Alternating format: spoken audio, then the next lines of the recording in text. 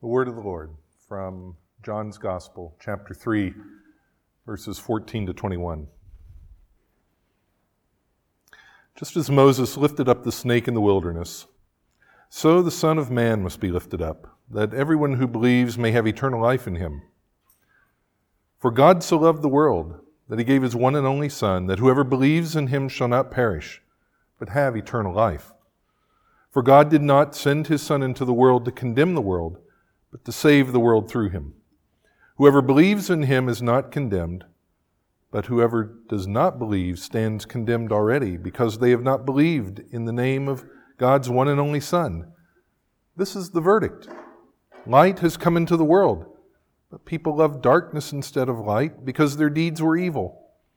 All those who do evil hate the light, and will not come into the light for fear that their deeds will be exposed. Those who live by the truth come into the light, so that it may be seen plainly what they have done has been done in the sight of God. The gospel of our Lord Jesus. Thanks be to God. Most of us, if we think of mission at all, we think in terms of Aykroyd and Belushi. Being on a mission from God means we're getting the band back together. Being on a mission from God means being weirdly engaged in strange and perhaps compulsive behavior. It might include blues music. It might even include driving to Chicago. Who knows? Truth told, the church respects its missionaries for their cheery compulsiveness, but we tend not to respect mission.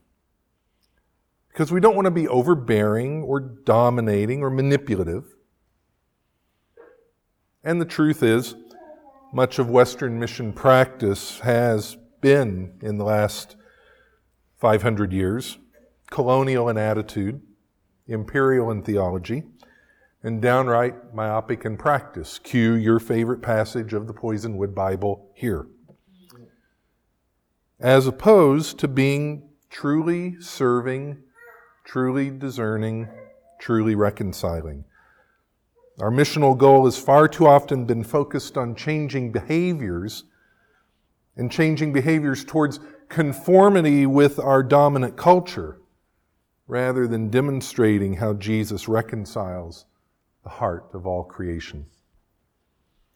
My friend Stuart Murray Williams tells such a story from his own church planting days in the Rough-Edge Tower Hamlets neighborhood of East London, a place where church attendance has been in decline for over a century.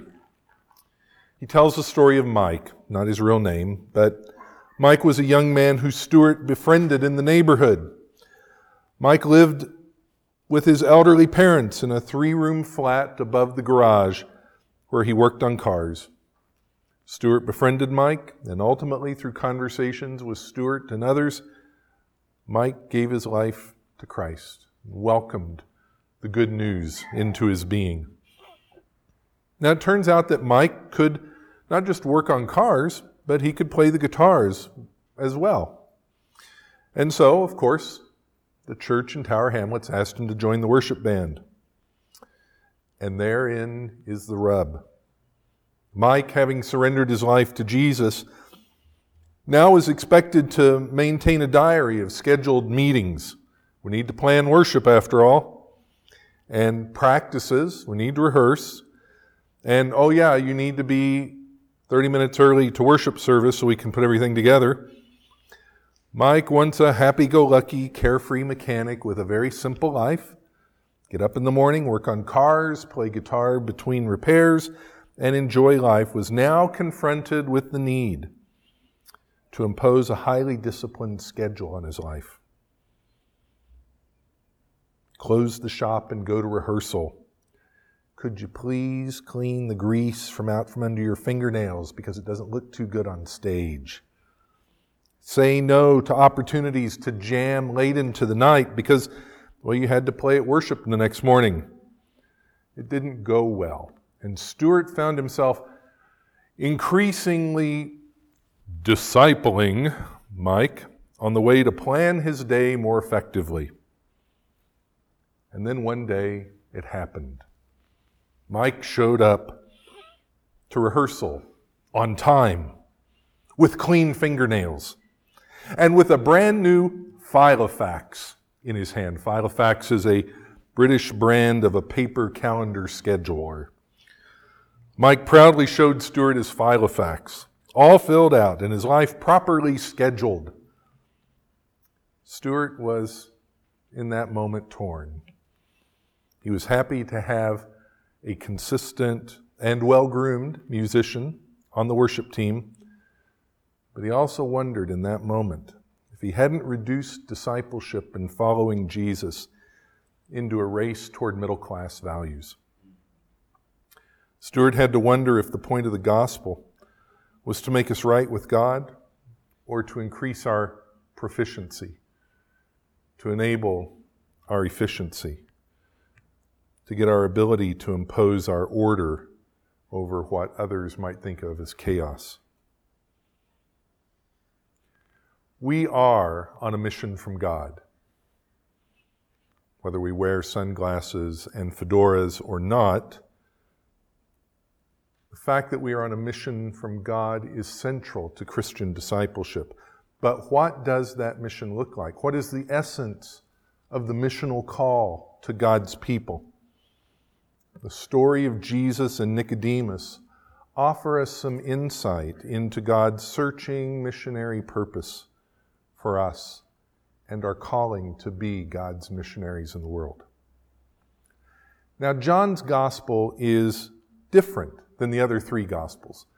Matthew, Mark, and Luke share a lot of common stories. They're organized in roughly similar ways. They present to us a kind of consistent set of themes about Jesus. John's gospel goes off the rails and takes us in a different direction. It's an attempt to link two incredible statements that the gospel makes. At the beginning, John's gospel says, "The Word became flesh and dwelt among us." And we all have the Vicini moment. Inconceivable. Not possible that God would do that. And at the end of the gospel, it's asserted by John that these words have been made known to you so that you will know Jesus is the Messiah and in Him you have life. Two inconceivable statements mashed together. And everything in the middle tries to point to the truth of those two statements. Between the prologue and the conclusion of John's gospel, there's a book of signs. Chapter 1, verses 19 to 12:50, and a book of glory, 13:1 to 20:31. And then chapter 21 is an epilogue about forgiveness. And in this book of signs, 1:19 to 12:50, there are four cycles, four sets of stories. Jesus' call to serve God's mission, 1:19 to 51. Jesus fulfilling God's mission among the people, 2:1 to 4:54. Jesus redefining temple worship as missional action, 5:1 to 10:42. And Jesus preparing for His missional sacrifice, 11:1 to 12:50. The encounter with Nicodemus then comes in the middle of this missional engagement Jesus undertakes as an itinerant rabbi traveling from Cana in Galilee back to Cana in Galilee. In 2:1, we read that Jesus is at a wedding in Cana in Galilee, and in 4:46 we read that He returns to Cana. And in between there, this passage is structured rhetorically for a purpose. John 3:1 to 21 is a time of missional reflection between a whole set of actions. At the front end of the story, Jesus offers signs of God's redemptive mission. There's the miracle at the wedding in Cana, 2:1 to 11. And there's a cleansing in the temple, 2:13 to 22. These are signs of Jesus' authority over the everyday realities and over the social structures that shape our lives. Jesus is asserting Himself, I am the incarnated Son of God. Pay attention. On the other side of the Nicodemus story, Jesus bears witness to God's redemptive mission. He has a dialogue with the Samaritan woman, 4 verses 4 to 42, and he heals a local official's son in Cana, 4:46 to 54. In these passages, the redemptive mission of God is presented as one that transcends boundaries of gender and race and class and power. The good news is for everyone. The good news is for a Samaritan woman. And not just any Samaritan woman, a rather loose Samaritan woman. And the gospel is for a synagogue official's son and his family. The good news is for everyone. And it doesn't matter your social location or the way in which society has buttonholed you and defined you. The good news is for you. In the middle of all this, then, is the conversation with Nicodemus. And it's a conversation, verses 1 to 15 of chapter 3, that is a conversation between two rabbis on theology. So it is dense, obtuse, and full of questions. So John takes editorial privilege, and he interprets the conversation for us in verses 16 to 21, which is the bulk of the passage I read for us this morning. And what John does is he summarizes the Jesus-Nicodemus conversation around 4 critical theological assertions. First, we're reminded that God loves everyone. God loves everyone. And that love is actively searching and redeeming in nature.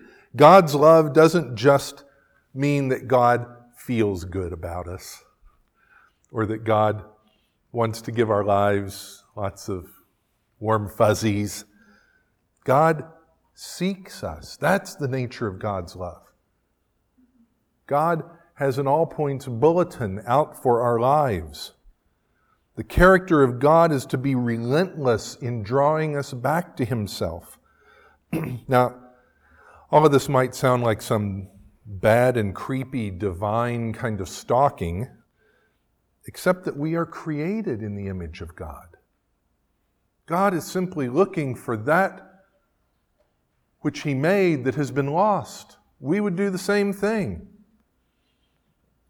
The prologue of John's Gospel is deliberately constructed to remind us of the book of Genesis and the creation narratives in the first 2 chapters, and to realize again that God has made us to be in His image and desiring ultimately of relationship with Him. Blaise Pascal, the Enlightenment philosopher, said we all have a God-shaped vacuum in our souls. And so God, the one who was wronged in the garden, is the one who seeks reconciliation with every broken human relationship. And God is doing this through Jesus. God loves everyone. Secondly, John asserts in verses 17 to 18 that condemnation, the judgment that we don't measure up to God's standards, is a self-imposed judgment, not divine retribution. The mission of God is not to get in our face and tell us how bad we are. The mission of God is not about cataloging our naughtiness. The mission of God is to love us. We have a pretty good handle on how awful and hideous we can be. Even those among us who operate by the gospel of Stuart Smiley, we know that there are dark places in our souls. But God's mission is reunion, not punishment. John then tells us thirdly in verses 19 to 20 that there's this light versus dark reality in our lives. He uses these categories to describe the struggle we all go through to figure out how to be in the world. Now, this imagery of light versus darkness was common imagery to the religious life of anybody who lived in the Greco-Roman Empire of Jesus' time. In fact, as far back as Alexander the Great, 350 years before Jesus, philosophers from Greece had been carrying this image of struggle, light versus darkness, across the known world, from Spain to India. Any religious searcher of John's day, whether from the fringes of the empire or the center of the empire or beyond the empire, would get what John was talking about here. Life is a moral struggle. But John adds a note in verse 21, an essential piece to the puzzle. He reveals that this light is incarnated in Jesus. You want to know what light looks like? It looks like Jesus, John says. Jesus didn't just give us a good example about how to do it well. Jesus is the light, John proclaims. The incarnation is God's missionary endowment spent on our behalf, so that no matter the atmospheric conditions that we live in or the amount of luminosity in our eyes, we can know with confidence God's love always seeks us out. God's love always is on the lookout for us. Joy in relationship replaces light versus darkness. Living in light means letting go of the struggle and welcoming the joy of God's redemptive purpose. The conversation with Nicodemus then is a conversation about God's missionary strategy of seeking out and redeeming a creation that has become alienated from Him. And so it pivots back to us, because you and I are the continuing story of that redemptive work. We are now carriers of God's missionary quest to redeem the world. Jesus commissions His disciples in John chapter 20. And He says, "Peace be with you. As the Father has sent me, I am sending you." And with that He breathed on them and said, "Receive the Holy Spirit. If you forgive the sins of any, their sins are forgiven. If you do not forgive them, they are not forgiven." The commission that Jesus gives in John's Gospel is a commission rich with symbol and substance. We are sent like Jesus was sent. We have the Holy Spirit like Jesus had the Spirit of God. And we are to forgive others like Jesus was called to forgive others. God, the missionary God, has through Christ made us disciples, apprentices of His mission. The mission that Jesus was on continues through Jesus' body, the church. So, we are on a mission from God. Mission is not one more widget to cram onto the superstructure of our lives. Mission is not one more task to do, like cleaning the grease out from under our nails. It is the organizing principle of discipleship. It's why Mike got a Filofax. Because mission requires relationships, and relationships require intentionality. A relationship without an appointment is a good idea, but it's not a relationship. Weddings and temple engagements were scheduled even in the ancient world. And Jesus knew that only the loosest of women would come to the well at Sychar at noon in the heat of the day.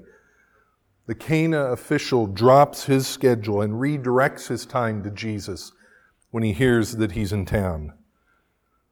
The missionary God lets us know that life is no accident and that God seeks us and continues to seek us no matter what. So this morning, some questions for you to reflect on. First of all, how do I feel? How do you feel as a child of God in your setting?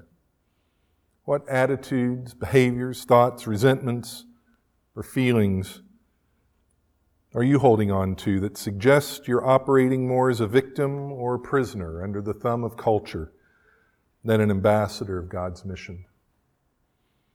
What holds you back from being the one who forgives the unforgivable? What holds you back from being the one who offers grace to the ungraceful? What keeps you from loving the unlovely? Are you a victim? Are you a prisoner? What keeps you from becoming an ambassador of the kingdom's cause, reconciliation? Secondly, in what ways do I withdraw into the safe zone of non-engagement? Where do I go so that I don't need my Filofax, so that I don't need to schedule time with people? And where do I need to ask God to embolden me to be His missionary? And what do I need to accept? And what do I need to let go of in order to meaningfully assume my identity of being a missionary of God's shalom in my city? What will it take for us to shed the excuses and the lies and the corruption that sneaks into our lives and welcome God's call? For I have loved the world so much that I sent Jesus. The Jesus who said, as the Father has sent me, so I'm sending you.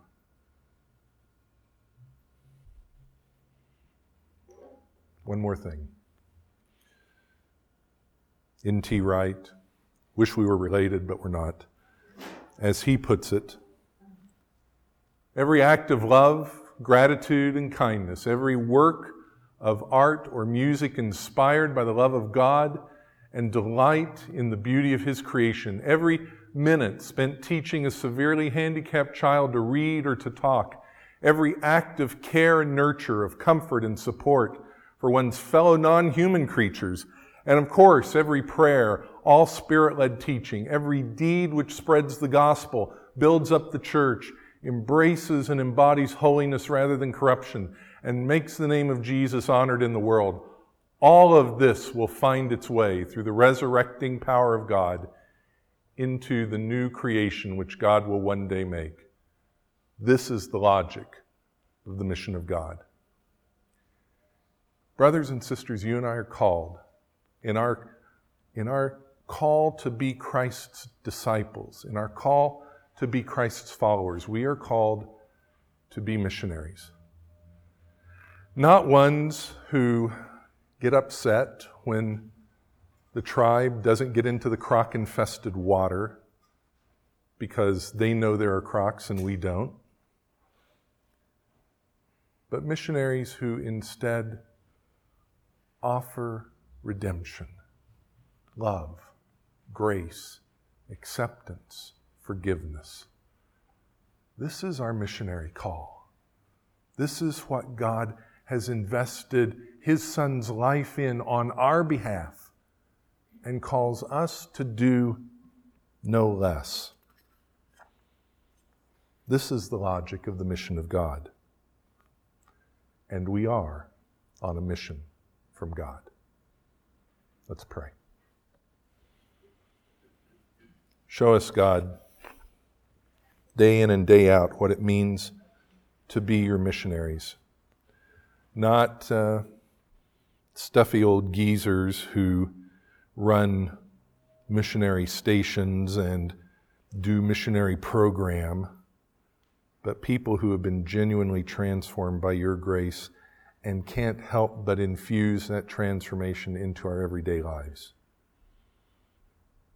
Call us to that missionary way of life. Call us to that missionary purpose. For you love the world so much that you sent your Son, and He sends us. Thank you, Jesus. Amen.